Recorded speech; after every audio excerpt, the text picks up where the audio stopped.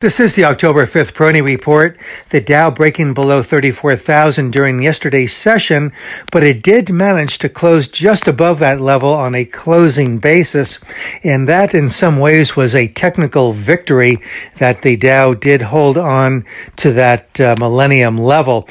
There were several anemic rally attempts during the course of the session, but again, it just didn't seem like there was much buying momentum with those rally attempts. But on the other hand, it seemed that the market, by its intraday motions, was indicating or reflecting that perhaps a good deal of the selling has been completed. And that also might mean that the market is in the process of discounting a lot of the news that gripped it for several weeks, including the supply chain issues, and of course the Delta variant and the Fed tapering and so on. So I think what we might see now is a market that becomes a bit more quiet, that adopts a bit more of a narrow trading range. I think we could still get some chop in here that continues over the next couple of weeks into the earnings reporting season.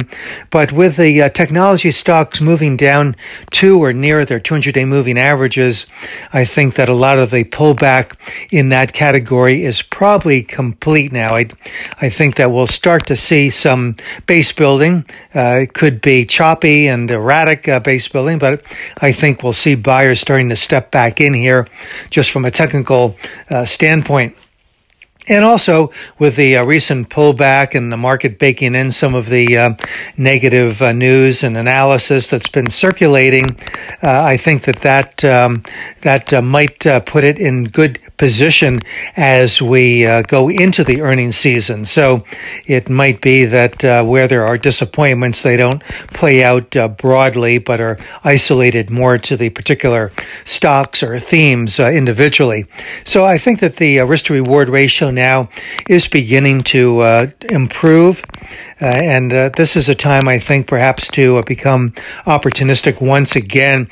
As I've been mentioning recently, I think taking advantage of this weakness, especially since it is in part seasonally generated weakness, is probably a good strategy for those that are looking more toward the longer term.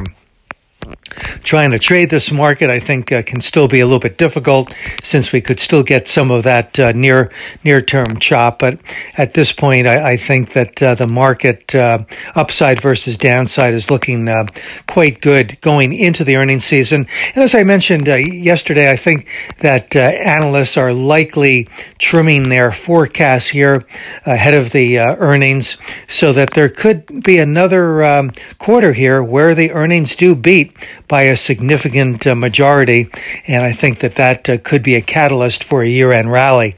This is Gene Peroni at Peroni Portfolio Advisors. All expressions and views presented on this podcast are the opinion of the commentator and may be subject to change. AAM makes no recommendation as to the suitability of any investment and may make a market or have financial interest in any security or sector discussed. Past performance is no guarantee of future results. Investors should consult a financial professional before making any investment decision.